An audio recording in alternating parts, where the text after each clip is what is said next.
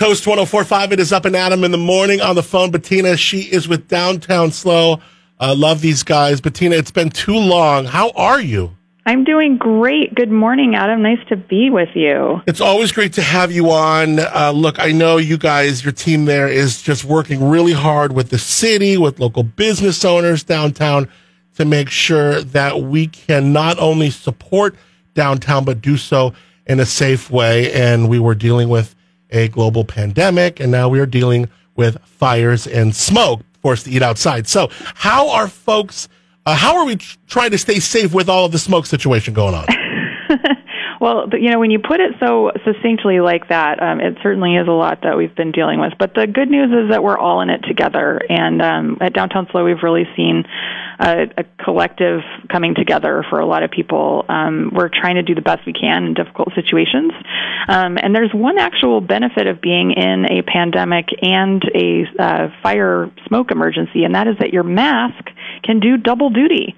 So I know I was walking around downtown yesterday, and it looked a little bit apocalyptic with the kind of red sun and the smoke hanging heavy, but I was wearing my mask, and I actually felt a lot better than if I had just been wandering around with my face unprotected. Yeah, good point.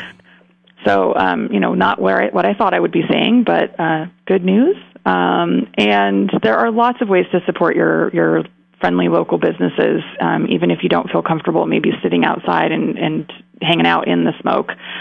We definitely encourage you to order takeout if you have the economic means to do so, and to please tip extra to your servers if you're working and you see them out waiting on you. If you do choose to go to one of the more than 25 parklets in the downtown, please remember to take care of your service workers who are out there every day doing the best they can to in a really difficult situation.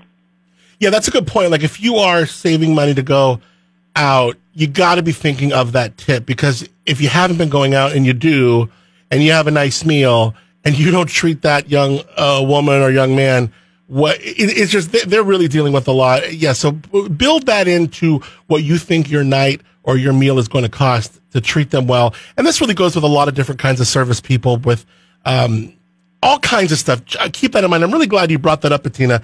Open SLO, any updates in the program? I know this has been an ever-changing beast, and I always love talking to you guys weekly. So if there is something new, we can kind of get that out there.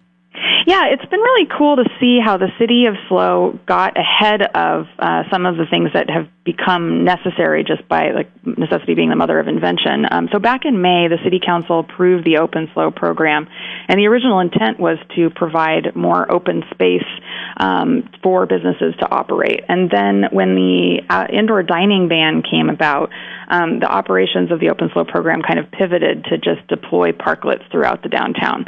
So that's why in the city of San Luis Obispo, we saw more parklets getting deployed quicker than in some of the other areas in the surrounding cities in our county, was because they had that already sort of in motion. Mm-hmm. So it's been really great to see that come together, and the temporary parklets that were just set up with water-filled barricades or cement barricades like you'd see on the side of a construction project are now being replaced with really beautiful, almost like a deck-style a parklet where there's a space for the table to hang out, and it's even with the curb to allow for a more accessible dining space. Right.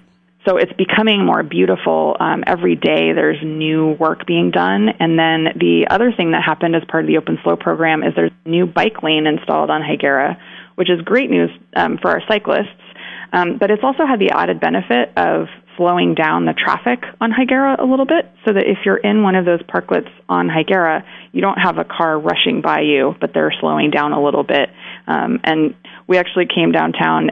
My boyfriend has a convertible, and we were hanging out in our convertible waving at people in the parklets. And we had a nice chat with a friend that we saw who was sitting I love it. out in front of the Creaky Tiki. So, there's all kinds of ways to enjoy Downtown SLO safely. I love it. Of course, Bettina's in the drop top down Higuera Street. Cool as ever. I love it. Yeah, it was a pretty funny California love kind of moment. For sure. Right. Hey, so with so many kids, thousands of them coming into town for the first time as freshmen, Wow Week has been something where, look, you'd see groups of Wow kids WOWies up and down the street with their leaders and this and that. How has WOW changed with everything going on? Because that's literally like right about now. It is happening right now, yeah. And, you can still tell that it's happening. Cal Poly has adopted a hybrid of virtual and in-person events for WOW. And you can still see sort of smaller pods of humans wandering through the downtown, but definitely not those giant groups that we're accustomed to seeing each September. But one thing that's pretty cool to think about is it's not just the WOWies who are coming to Cal Poly for the first time who are seeing downtown and our community in a new light, but it's all of the Cal Poly students who left in March, and they are coming back to a transformed downtown. Yeah. It's not just the fact that people are wearing masks and socially distancing now, but the parklets have completely transformed the complexion of our downtown. And so they are literally saying, wow. Wow, look at what downtown looks like. So that's really fun to see. And I sort of was out walking around on Tuesday, I believe, and I was wandering behind some students, and I was just listening to them talk about, the new businesses that had opened, because, yes, there actually have been some new businesses that have opened. Praise be. Like Tortilla Town, for example. I love those guys. Oh my gosh, there's a Tortilla Town now downtown, and then they were looking at the parking arch on Marsh Street, which is a really cool mural that was activated back in March. That mural got put up there, and it's just so fun. There's a giant message. Canned Pineapples, which is a great sign and art company, put up this message that says, "Slow, happy, you're here." And it's really cool to see the students interact with that and realize that, they're part of our community too. And we think that that'll go a long way when it comes to them being responsible and staying safe and making sure that all the work we've done as a community to keep our numbers low will keep going. It's WOW Week, or the term's just beginning when you start to see so many people drive down the one-way streets incorrectly. That is totally a thing, yes. And, I love it. We try to be patient and make sure people know. But, yeah, it's true. Oh, Bettina, I always love catching up with you. It's been far too long. Let's make sure we do it again sooner than later. We love the work of Downtown SLO. Learn more, downtownslo.com. Bettina, as always, thanks for being up and at 'em in the morning. Thank you. Be well. See you downtown.